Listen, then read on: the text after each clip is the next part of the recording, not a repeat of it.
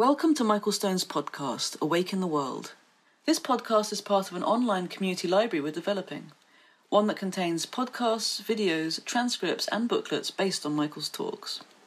The goal of this library and this podcast is to bring mindfulness and mental health into the spotlight. Through this work, we're creating new ways to wake up through socially engaged, conscious, spiritual practice. We're creating a culture of compassion and collaboration. We've left our physical monasteries and we're bringing them online. Before we get to today's podcast, I want to take a moment to ask you to consider becoming a patron of this podcast through Patreon. Pledging is easy and can be as little as $1 per month. Just go to patreon.com/Michael Stone and click on the big orange button on the top right of the page. Thank you for listening.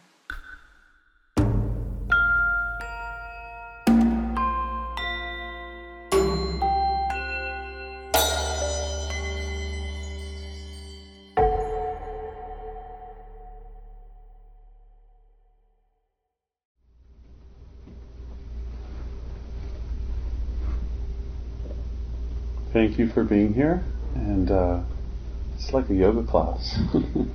People twist it up into all kinds of shapes.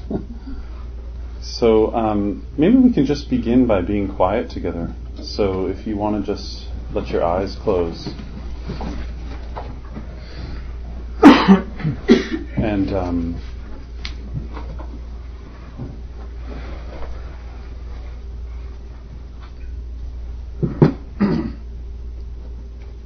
feel the support of your chair or cushion or floor.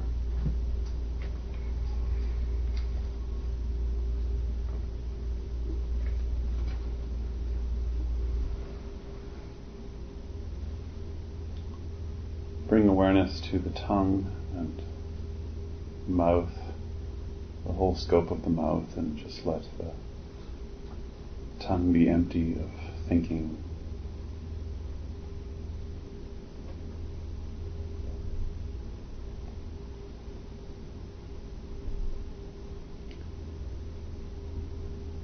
Bring awareness to the breath.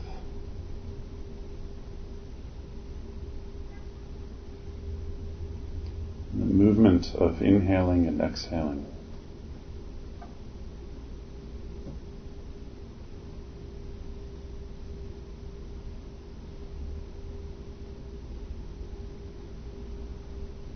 And one of the best ways of settling the mind is through feeling. So when you inhale, feeling that there's inhaling. And as you exhale, feel the exhale.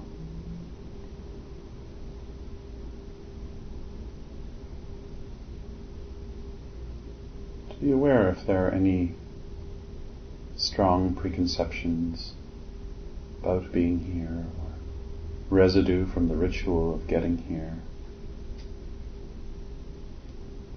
And just feel that there is inhaling and exhaling.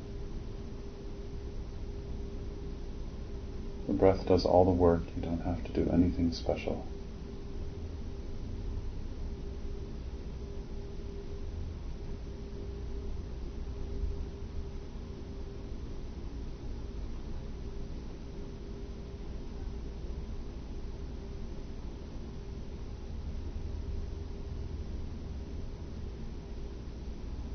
And as you feel the movements of the breath, also let the ears remain open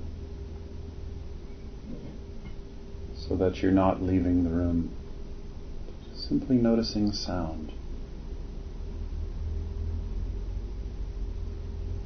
And like the breath, like thoughts, sounds are just arising and passing away. Contingent phenomena.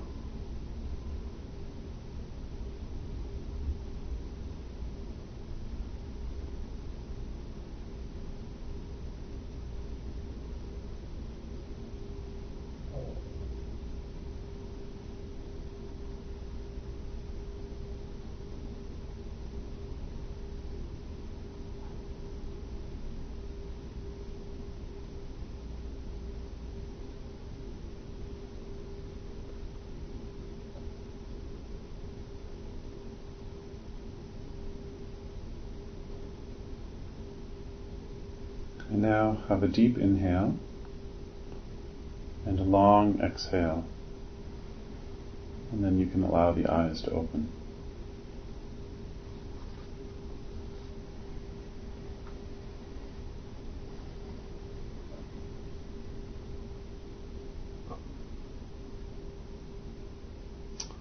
It's nice for humans to be quiet together.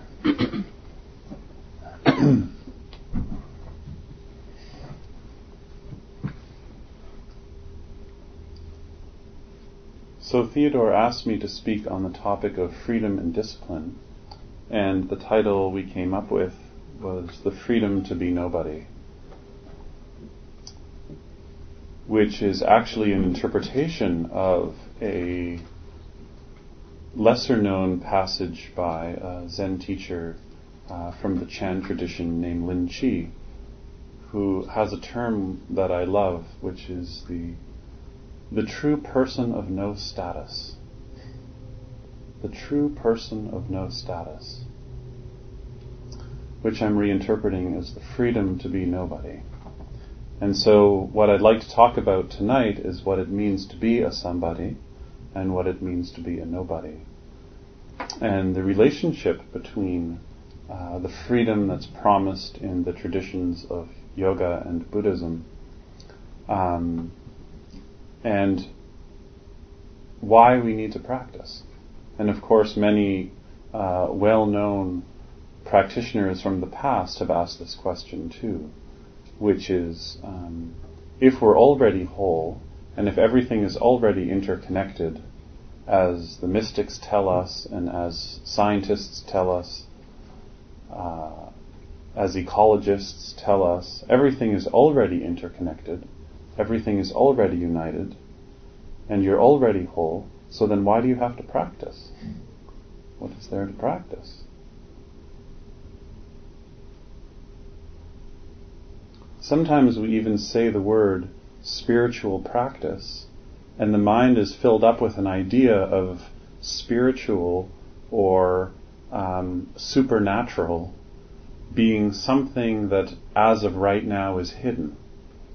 So to be on a spiritual path means you're taking steps towards an awakening or towards enlightenment or towards a place or a realization that right now is obscured somehow.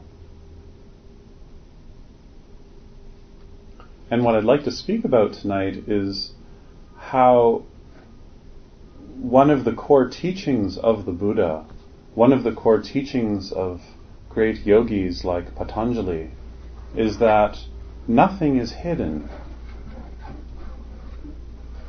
There's nowhere to get to, and in fact all of our striving leads us further and further astray.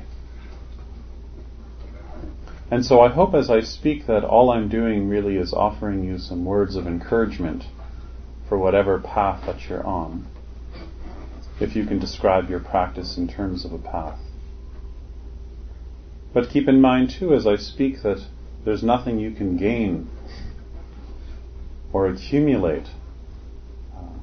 And maybe it's good to just remember that as I'm speaking, there is a way that we can listen where we're just taking in words intellectually. And so as you're listening, try and listen from your heart rather than from the intellect. So we're not just accumulating more information. We're not living at a time where we need more philosophy. We're not living at a time where we need a new ideology. So see if there's a way where you can listen with flexibility, without so much knowing, not from the knowing mind. Is this possible, do you think? Like even as we sit here right now,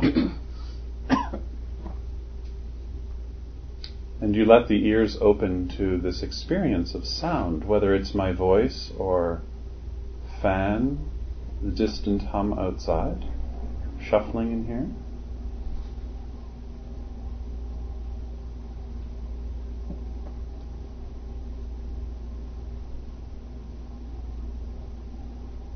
Is it possible to listen to these sounds without knowing?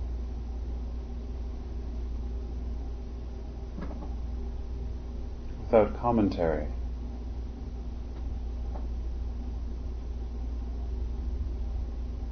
Oh, I know this technique, I'm really good at this technique. This is the not knowing technique.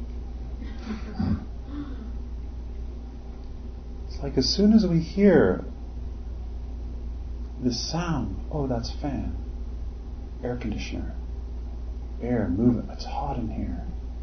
And as soon as we label something, we like or we dislike what we label. And then through those preferences, memory comes in. And then there's no kind of fresh meeting with what's happening in present experience. Because whatever is happening is being filtered through all of my ideas that are associated to the labels that I put on everything.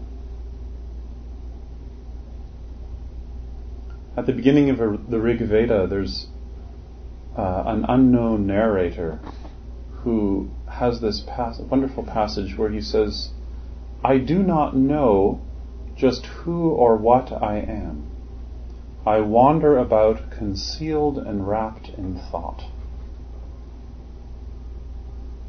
I don't even know who I am, because everything I think about who I am is just who I think I am, which is all based on memory. And so there's a relationship between the habit energy of constant knowing and constant thinking and constant conclusions and freedom. There's no freedom when we go into the world, as Dogen says, and try and confirm everything. There's a kind of constriction that occurs as we know more and more about more and more. So Lin Chi, who came up with this term, the true person of no status, has this lovely passage here that he calls the secret of the matter. If you want to be free to be born or die, to go or stay, as one would put on or take off a garment, then you must understand right now that the person here listening to this talk has no form, no characteristics, no root, no beginning, no place she abides, yet she is vibrantly alive.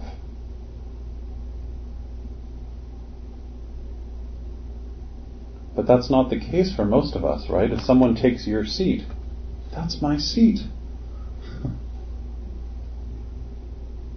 I know my place. I know who I am. And yet the more we know who we are, we're haunted by a sense of emptiness, of something missing. That whenever we're filtering our experience through a me, we create a separation from how things actually are. And that separation is called in Buddhist terminology dukkha, which is usually translated as suffering or stress or unsatisfaction. My current favorite translation is lack, dukkha as a sense of lack, that there is something missing, there's something I lack. And what we do when we feel a sense of lack or a sense of separateness is that we try and overcome the lack by filling it up. And so whenever we feel this lack, we try and fill it up with something. And the first way we try and fill up the lack is to establish a sense of me. And then we become the central figure around which the whole world pivots. But that only deepens our feeling of lack. It only increases the dukkha. It increases the suffering. Because I'm the central character. But when we slow down and start to pay attention, as we listen to sound in here, as you watch movements of the breath, feeling sensations arising and passing away in the body, thoughts coming and going through what we call the mind, we notice that these phenomena are not just impermanent, but that they don't refer back to a sense of me. That nothing that's noticed refers back to an I. These sounds are just arising and passing away. I don't make those sounds come and go. Anyone who has a meditation practice knows that it only takes a little bit of sitting to start to realize that thoughts also just arise and pass away. Sometimes I like to contemplate how many thoughts I've had in a day. Has anybody ever considered this? Or is it just people who sit around all day thinking about how many thoughts they have? How many thoughts have you had today? Anybody? Millions. How many sensations have you had in your body?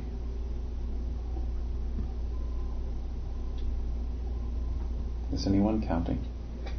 How many feelings have you felt? So, all of these phenomena, all these dharmas arise and pass away in awareness, constantly coming and going. We don't know where they come from, and we don't know where they go. All those thoughts that have passed through the mind today, I don't know where they've gone to. There isn't some storehouse somewhere where they all sit and turn around and then come back again. They're just conditioned phenomena arising and passing away. But what happens is, in that process of arising and passing away, the mind contracts around certain patterns of thought, holds on to them, and then gives them a sense of solidity through memory. So you hear the sound outside of a fire truck, or just you hear a sound, and then the mind says, fire truck, and then an image comes in, red, fire truck, going to a fire, and oh, that must be down near Logan. Oh no, I live right down near Logan. I wonder if... Oh, I still hear the sound. Maybe they're stopping at my house. Should I stay? Should I go? Should be okay if my house burnt down. My insurance policy is pretty good, and I don't know if I like Riverdale anymore. I'm wanting to move out of Riverdale. Then I'd be far from Snow Lion. Could I buy my books? I go to Book City. I could give Theodore the business. And the next thing you know, the lecture is finished. And you've been thinking, you've been on the fire truck, but the fire truck has passed away. And the sound of the fire truck doesn't refer back to you in any way. It's the sound of the fire truck. And so when we talk about awakening, we're talking about replacing, or we're talking about rather a radical shift where we're changing our center of gravity so that I am not the center of all these thoughts. We just see that the I is also a contingent phenomenon moving through awareness. And then instead of being in the center of the personality, we're in the center of a situation. We arrive completely in circumstance. And then we're part of that circumstance. And then we can act spontaneously, without filtering the whole experience through I, me, and mine. Even recently, I spent some time with Toni Packer, who some of you might know, and I was asking her some questions about her childhood in Germany. And she said, well, I don't really remember too much. And I said, well, is that because of your age? Which is maybe the wrong thing to say. She said, no. She said, I just don't give my history very much sunlight and water. Mm-hmm.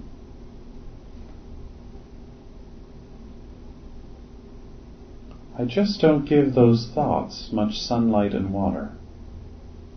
And so I said, well, then what happens when you want to tell someone, like a relative, about some of your experiences? And she said, when you talk about your history, you should only talk about the facts. No embellishment, no exaggeration.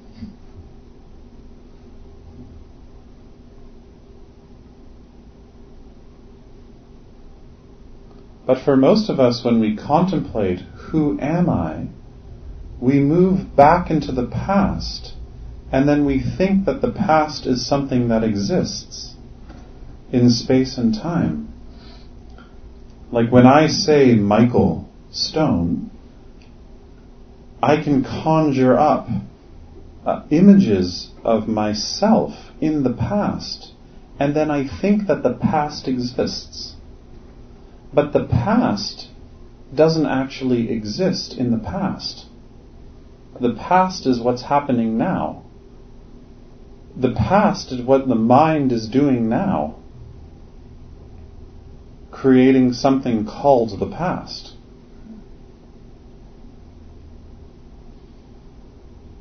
So we have a thought now, and we call that the past, and it's like we throw it behind ourselves now, and we say, that was me then.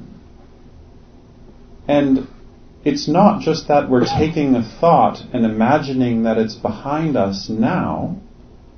By doing that, you create a me that you have to throw the thought behind.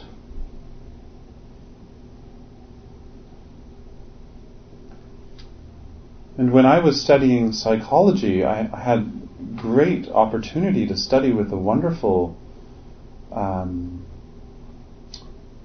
psychologist named James Hillman. And he used to always remind us that whenever you ask someone about the past, all you're going to get is fiction. And case history becomes a kind of joke. And so, from the perspective of contemplative practice, when we talk about the past, what we're noticing is that the only way we can experience the past is now. And the same with the future. The future is how the mind is operating now, but then we project that into the future, which then creates a me now that's thinking about the future. Does this make sense? Mm. The past and the future are in our minds now. And most of the time, our distractions fall into the categories of past or future.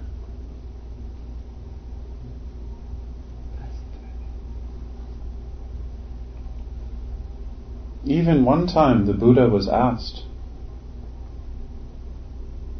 do you believe in past lives and future lives?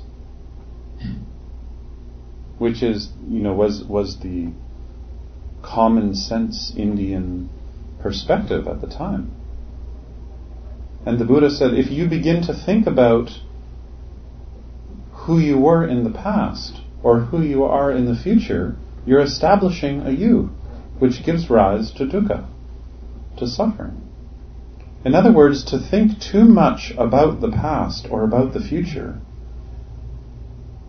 only serves to establish the illusion that I actually exist as a solid entity,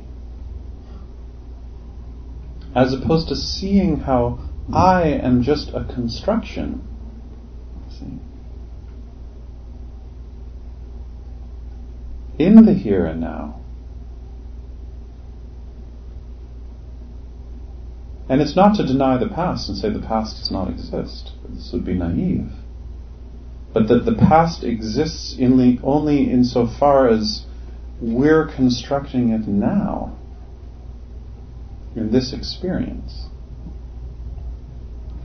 And this has everything to do with freedom, and everything to do with discipline. Because when we're always caught in knowing everything about everything, we're caught in the past. Because everything we know about now, through our knowledge base, is memory, it's history. And it prevents a kind of fresh, it prevents sort of being touched by what is happening right now.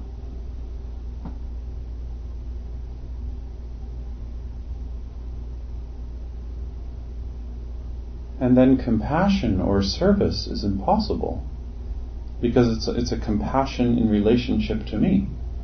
I am being compassionate. It's not the naturally arising openness that comes when the chitta vrittis, when the constant elaborations of the mind have settled.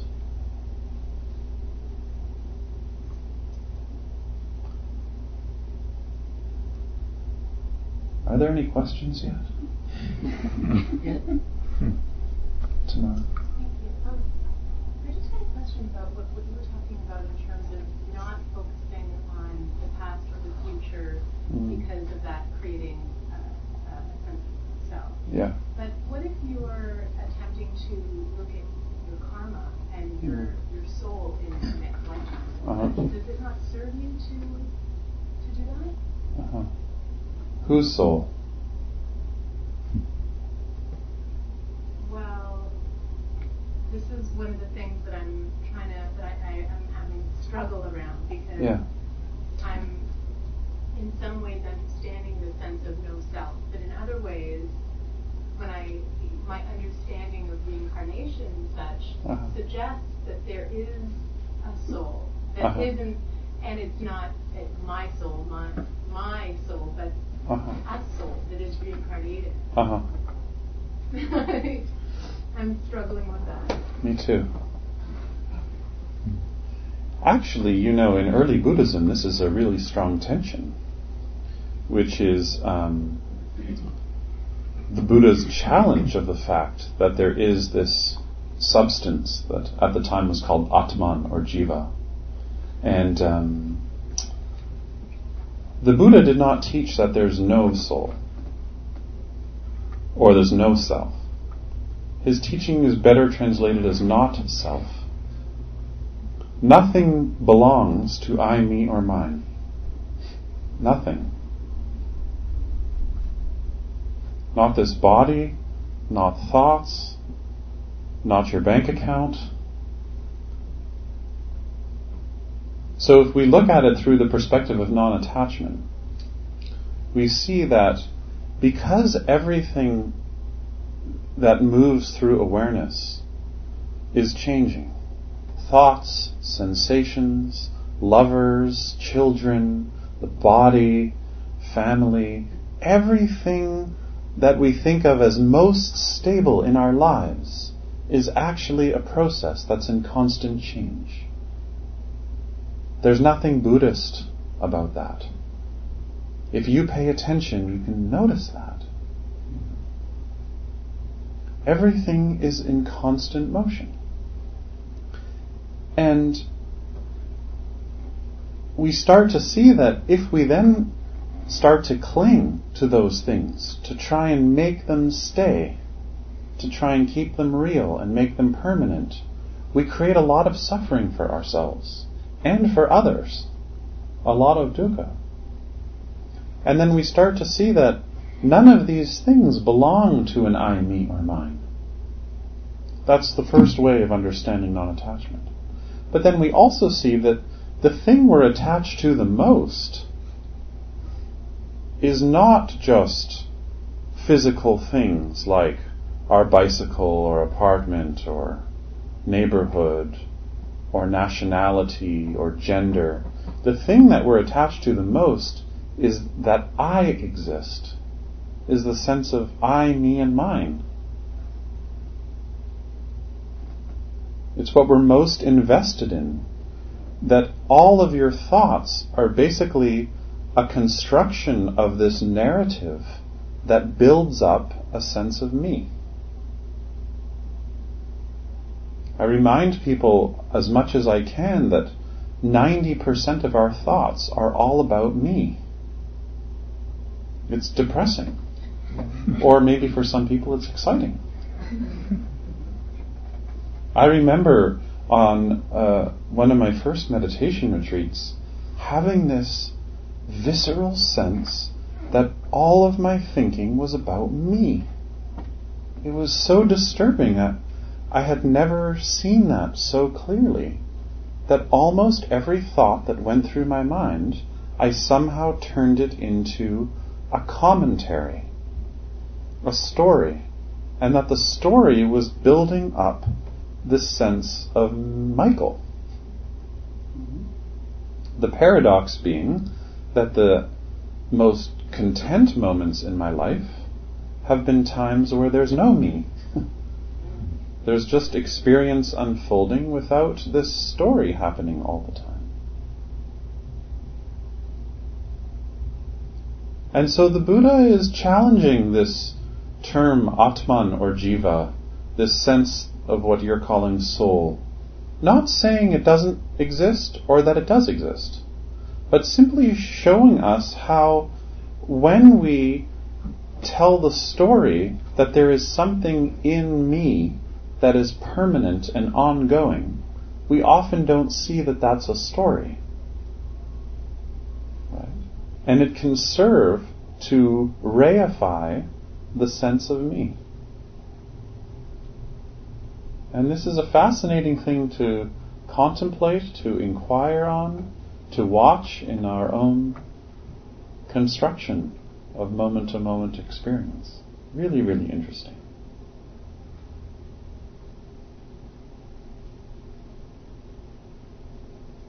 Actually, to continue the questions with Toni Packer, the next thing I said to her was, well, what happens when you have a student who talks about their experience in terms of a soul or God or an inherent life force inside of them?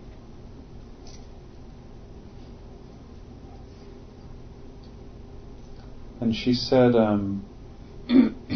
well, that can be problematic, because if we start with the concept of soul, then we start our inquiry with with an answer. We start our inquiry with an answer. Whatever we find is going to be an aspect of soul or an aspect of God. It's an interesting way she responded, because what she's taking us back to is just to stay in that place of questioning. So this question that you have, to allow that to kind of bubble so that your questions radically outnumber your answers. And then there's mindfulness. And by definition, mindfulness or present-centered attention has, number one, the characteristic of an intention, the intention to be present, but number two, not a lot of commentary. So if we're noticing experience, but we have a lot of commentary, oh, this is soul, this must be the divine, this is sacred, then it's not necessarily paying attention. So the Buddha really presses us to look into grammar and language, to see how some of the ways that we describe reality to ourselves obscures the possibility of clear seeing. Non-attachment. Not knowing. Not knowing. What does that mean to practice not knowing? Not knowing. It doesn't mean that you don't know. It means that you know that you can't know. And then you can begin inquiry. Because you know you can't know. What a relief.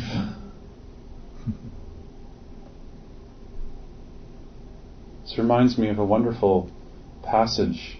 I think I wrote it down actually. I wanted to read it tonight. Did I? Oh, I did. Great. Ryokan, who's a great Zen master, he was a hermit who was a wanderer. He wandered.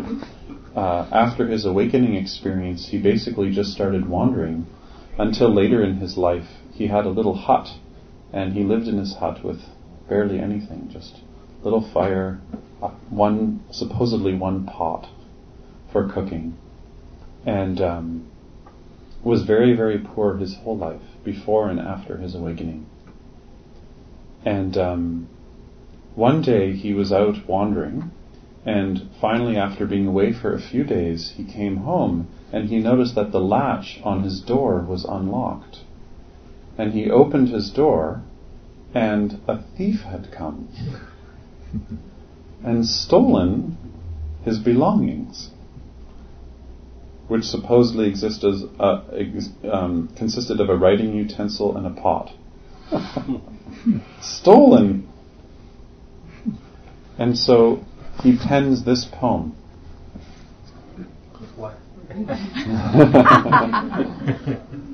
The moon at the window, the thief left it behind. The moon at the window, the thief left it behind. So you can try sort of a 30-second mind experiment.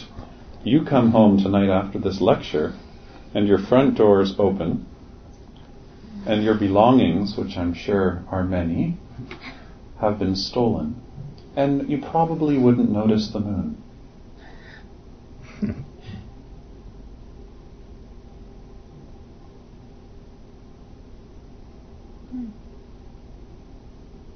This practice of noticing, of listening without knowing, is so important, because most of the time we're so caught in this frenzy of distraction where there's no intimacy with our rivers and with our lovers and with our community, because we're caught up not only in all of our preferences but all of our knowing, and so there's no freedom. It's like when you know somebody for a long time, and the more that you start to know them, the more you realize you just don't know them. Like how wonderful it would be to wake up in the morning beside your partner and look over and say, "Whoa, what have I done? Who are you?" And to start from that place where you don't know. But that's not what happens. They start speaking and you're already finishing their sentence, because you're so full of knowledge. And the knowledge has no flexibility. So it actually closes the heart. It's one of the reasons why I left the academic world. It didn't seem like the knowledge had any relationship to compassion or flexibility. It seemed to produce a kind of weird, there's almost a strange relationship with expertise and the ego. And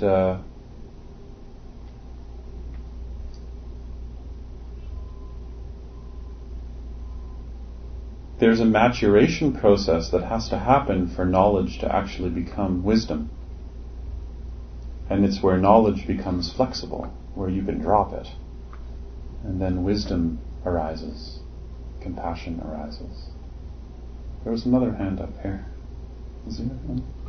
I totally agree with you that we are creating the past now, but the reverse is also true, isn't it? The past kind of shaped us to the point of evolution we're at now. Sure. It goes both ways. Yeah. And I was wondering to what extent actually asking questions doesn't obstruct us from being present and seeing things fresh and clear. Because sometimes asking the questions also focuses into specific directions, which doesn't necessarily open the mind to whatever. Sure. Well, there are ways you need to ask the questions. And in the yoga tradition, there's a very strong distinction between different kinds of thinking. One is analytical thinking and the other is contemplative thinking. So analytical thinking is where you ask a question to find an answer. It's like bad therapy, Like you think that if you ask, how has something in my past given rise to this symptom? If you use analytical thinking, you can get caught in the illusion that if you can explain what the cause was in the past, it will actually make the symptom go away in the present. And actually what tends to happen is that for years and years we focus on the story of the past, and we think that if we just get this one more piece of it, the symptom is going to go away. But actually, that kind of thinking is really good for recognizing patterns. So you look into the past and you see a pattern that's given rise to maybe some kind of habit energy that we're caught in now. But the kind of questioning I'm talking about is contemplative questioning, where you ask a question, but there's no need for an answer.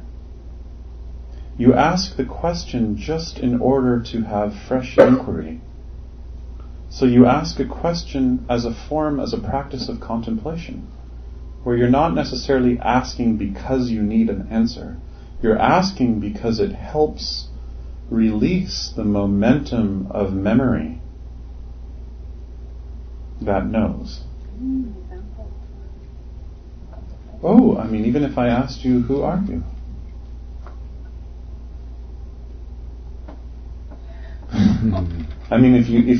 If you answer, and as soon as I say, who are you, your mind will fill up with all kinds of ideas, and it'll give rise to a feeling of dukkha. Ideas. But if, for example, we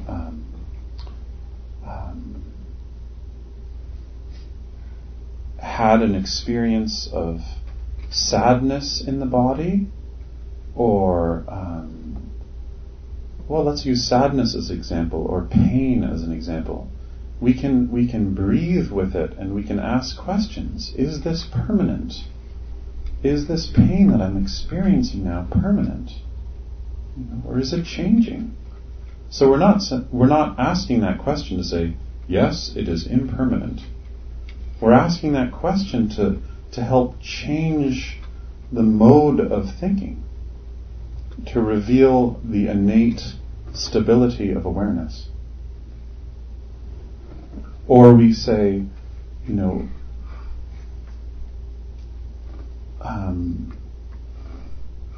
is this pain in the knee mine? Is it me? Is this sadness me? And the answer is not interesting. But what it does to our awareness is it increases awareness. So that we can think clearly. Sometimes it seems like in meditative communities we think that thinking is just bad. It's like an enemy, that we're supposed to get rid of all of our thoughts.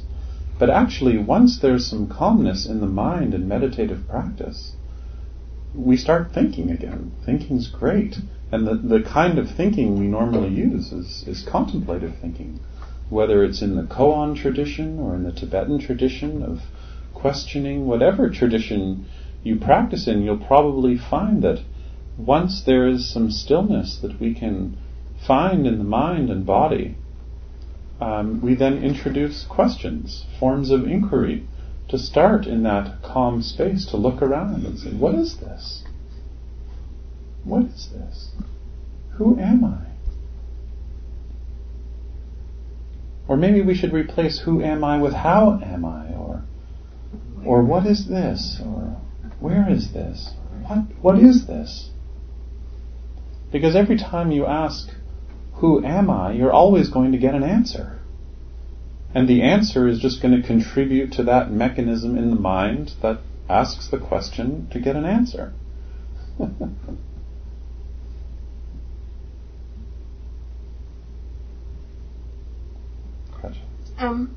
So you were saying there's no freedom when you go into the world to confirm everything. And I'm thinking about that. What about constantly confirming the thought about who we're not and things we're letting go of and just being present and that being like a confirmation? Mm-hmm. So in a way. But what's being confirmed? Right, there's nothing being confirmed. Dogen says, if you go out into the world and confirm everything, this is delusion. Right. If you go deep into the world confirms you, and this is awakening. Mm. Well, I think that's what I was trying to say, turning it around to that. Yeah. Yeah, it's that, can you go out into the forest? Can you go to your family dinner? Can you go to your job without knowing everything? Mm-hmm. I know a lot of faces in the room, and I know that there are a lot of therapists in here. And this is where the burnout happens, and the exhaustion at the end of the day is when we think we can really know. And all the prescriptions and the diagnoses and the interpretations, and how much that shuts down real intimate inquiry with two people. Might I rephrase my question? I'd like to make a commentary. As for me, like, the more I know, the more I realize I know nothing. That's one thing for sure. And I'd like to rephrase my thing with the past. Is like, one thing I don't understand, if the past shaped us to where we're at on our path now, how can we consider the past to be an illusion because it makes us as a present, whether it's collective consciousness or individual? What's the question? The question is like, how can we consider that the past is an illusion if the past has shaped us to be present? The past is just a category. The past does not exist. The past is what your mind is doing now. There isn't a thing called the past. It's not there. You can't go back there. No. You can't do anything. You can't. When you exhale, it's finished. It's past. One of my teachers, Patabi Joy, says, he calls the exhale little bit dying. Little bit dying. So you exhale and the exhale's over. That moment is finished. That moment is over. One time I asked Khenpo Tsultrim, how long is a good amount of time for meditation? For doing sitting practice? Stupid questions. And he said, just blink your eyes. Good answer. And try this. When you blink your eyes, that moment, it's over. It's finished. You can't go back and get and redo anything that happened in that last moment. And in a way, that's why mindfulness practice is a kind of mourning. It's really a very deep, it's a profound practice of letting go. I think a lot of us have a little bit of a philosophical or sentimental understanding of letting go. Because it's like we're going to let go of that, but just a little bit of this. It's like you have your garage sale, and then as people start coming, you start putting some things back in your house. Or you sell everything that you saw the house full of stuff. Yeah. And so, what does it mean to let go, but not replace it with anything? And to also realize that what actually needs to be renounced are not just things, but the way we make ourselves into a thing. The way we try and make establish ourselves as permanent. So that then we start to see that non-attachment actually means connection. Because when I practice non-attachment, what I'm practicing non-attachment to is I'm practicing non-attachment to all of the constructions of me and mine that prevent me from engagement with reality. So something persists, right? Whether you call them samskara or traumas. And ultimately, so do you think the practice itself is ultimately going to heal those, or do we need therapists? Do we need Western technologies of therapy? Well, I think you're asking two questions. Okay. One is if something persists. Yeah. And the other is if we need both contemplative practices and... So does it persist even through your contemplation? Or, Well, I think it's very individual. And I guess I can only speak from what I see, which is that there are so many people who've done way too much therapy. And all of the talking and the knowing of the patterns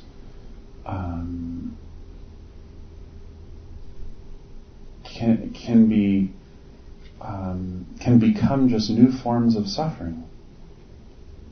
Because there's always a low level of anxiety that you can't get rid of when you're clinging to stories of me. And so just because you know something doesn't presuppose that you can let it go. And so I have a lot of people who come to me in my practice who they've done too much therapy. And they're still doing all the same things. But they know about them. You know? And the opposite is also true, which is that it seems like there are many people in meditative traditions who, sometimes because of working with a teacher who may not understand their culture, because of sometimes practicing in a way that's defensive, they can really shut down certain aspects of themselves that the practice doesn't touch. And we see that all the time. And then there are people who do both. It's always really lovely working psychotherapeutically with someone who has a meditative practice, because they can stay with their experience without jumping out of it all the time.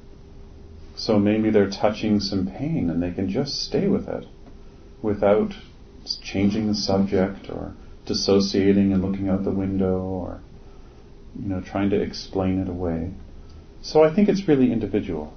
But I definitely think that the current intersection of psychology and Buddhism and yoga is so enriching for everybody. And we all have every corner has something to say.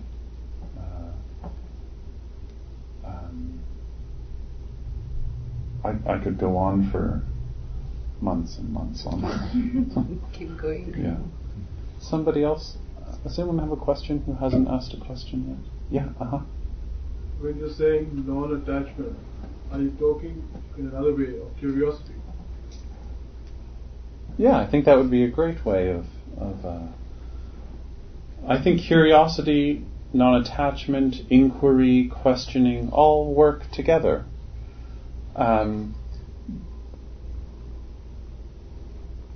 The word curiosity comes from the root cure, And a cure can't happen unless there's openness, unless there's a real, genuine, burning desire to know. And actually, one place where I see this a lot is with young people, especially in their teens, where suddenly they're having these huge existential questions arising in their life.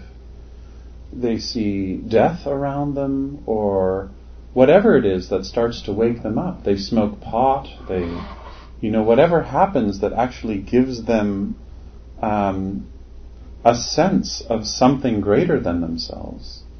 And then there's no place in our culture that supports questioning. We just, hand them answers, and that kind of shuts down this place in us that is the heart of practice, this questioning. And of course, some of you probably know the story of the Buddha's first night away from the palace. He leaves his palace at Kapilavatthu and he gets into his chariot and he's moving along the road in the back of the chariot and he looks out the window and he sees three things. Does anybody know what they are? Was the moon one of them? Was it a pot and a writing book? Was what? Was it a pot and a writing book? No. Somebody old.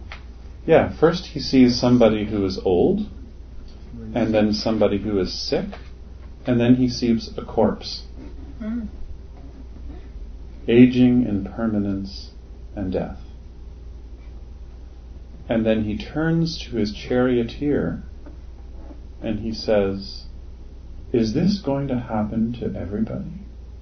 Is this going to happen to me?" And his journey begins with this question.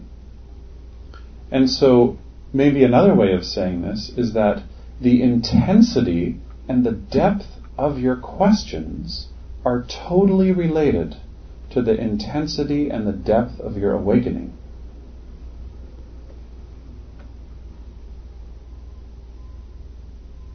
There's a great passage in the Zen tradition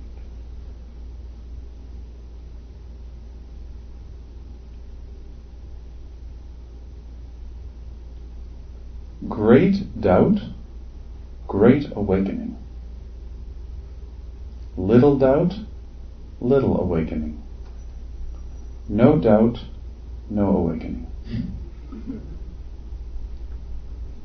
No doubt, no awakening. The Buddha's story, the beginning of his story, is a question. What is your question?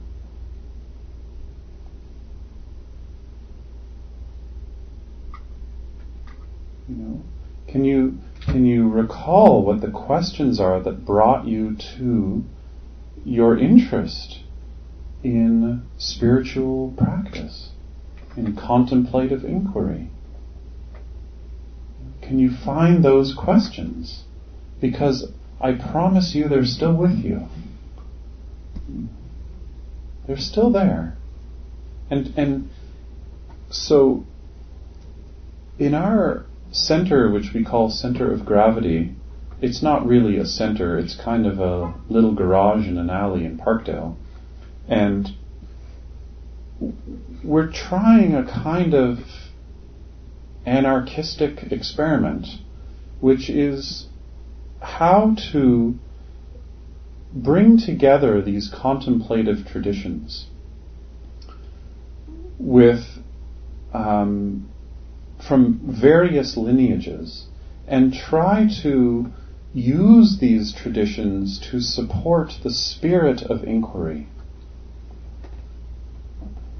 to help people come back to those basic questions in their life and work with those questions, not to provide answers, but to find those meaningful existential questions that our culture doesn't have time for.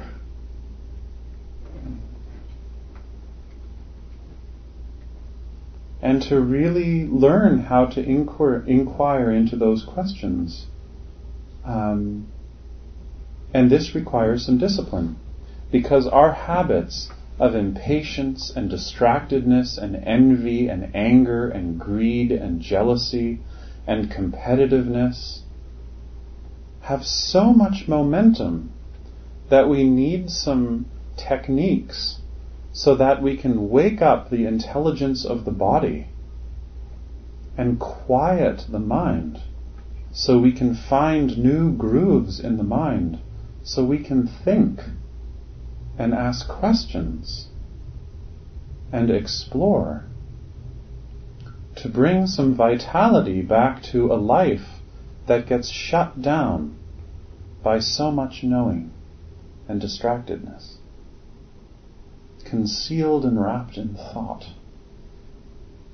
But where is the moon? Meanwhile, the moon is there, and we just don't notice the moon.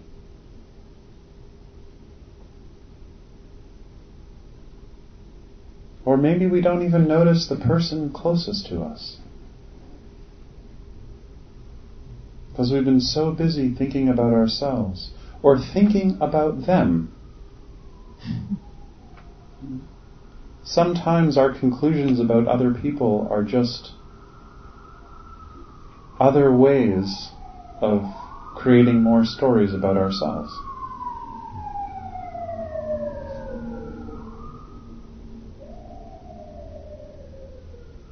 Everything's an opportunity for practice.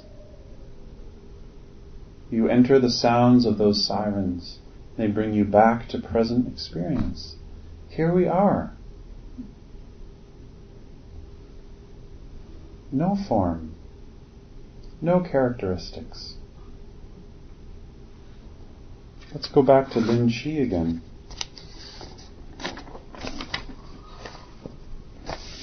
If you want to be free to be born or die, to go or stay, as one would put on or take off a garment. If you want to be free, letting thoughts come and go, letting your habit energies arise and pass away. I want that cigarette, but I'm not going to go take it. And you watch that energy arise and pass away. And maybe in your lifetime that energy never goes away. You'll still want the cigarette, but you don't actually go for it. That's what's meant here by born or die. Then you must understand right now that the person here listening to this talk has no form, no characteristic, no root, no beginning, no place she abides, yet she's vibrantly alive. Not letting your mind stick. Do everything that comes and goes.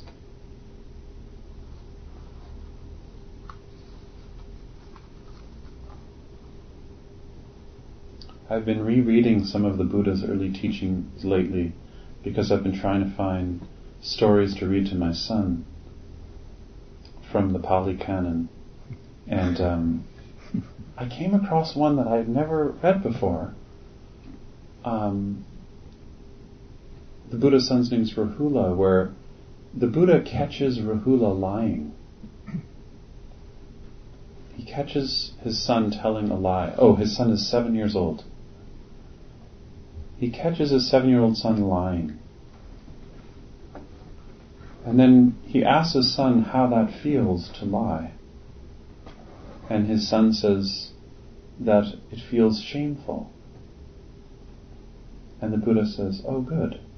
Because if you don't feel shame telling a lie, then you're capable of much greater wrongdoing. So the shame that you feel is a kind of pointer. And then the Buddha says, so what you feel after an unwholesome action, that becomes a mirror. And that's his teaching. This becomes a mirror. And then we start to see that our actions become mirrors where we can start to see the quality of the mind.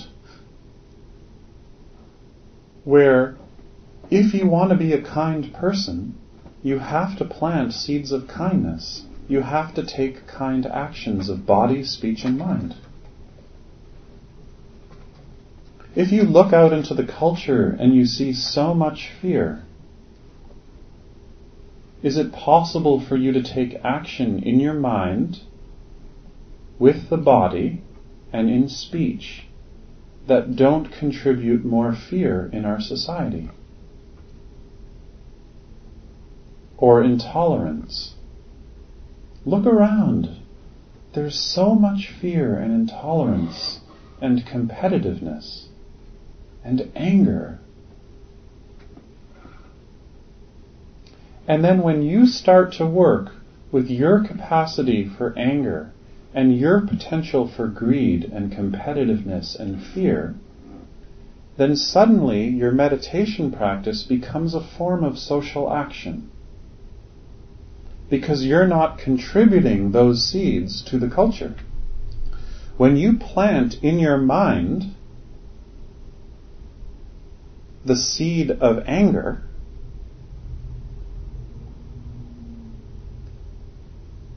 the teachings of not self remind us that that isn't planted in your mind.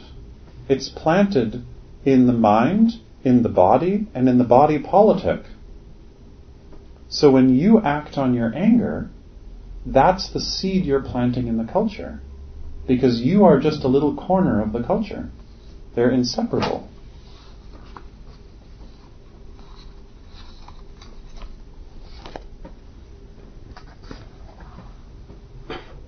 Go down to the Don River and look at the water. You're 80% water. What are you going to do about the water? That water is you. In other words, non-attachment is not passivity. That when I'm not attached to all of my habits of I, me, and mine, and I'm working with those habits, then I look at the river and I want to take action. This whole practice revolves around action. So the true person of no status is a person whose discipline allows them to be free of themselves so they can serve. And that's where the freedom is. So when you catch yourself in a moment of self-judgment, I'm sure that's not common around here, but if you catch yourself in a moment of self-judgment and you see, oh, I'm talking to myself in this way now, that moment is a moment of freedom. That moment is a moment of awakening. Because you come back again to present experience, free from our fixation in our habit energies. But if we don't have discipline and formal practice, it's a bit hard to do that in everyday life.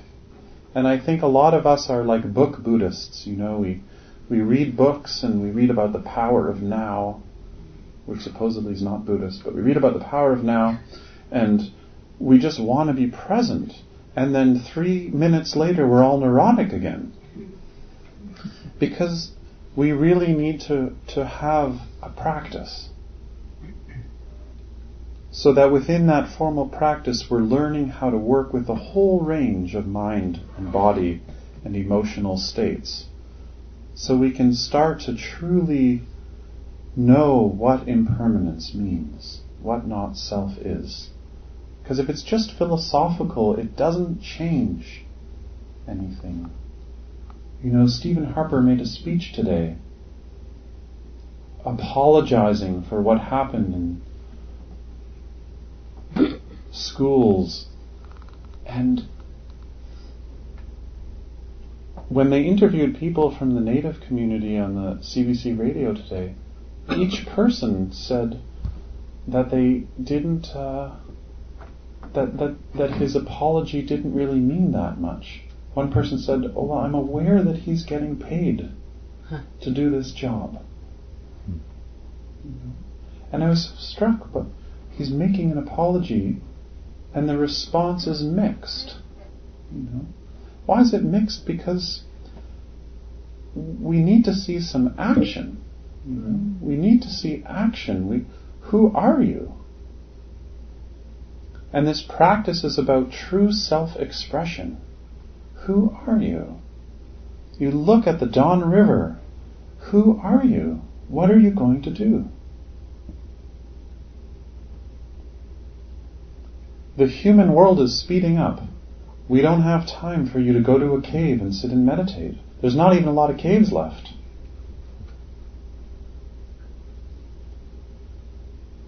We need to respond to the imbalances in our ecosystem, in our economies, in our societies, social and economic imbalances. And these traditions have so much to say about how to work with these imbalances. Because you look out into the river and that's you. So you have to take action. And there is so much freedom in action. Because who's taking the action? The river is acting on the river. The river is going down to the river to help the river.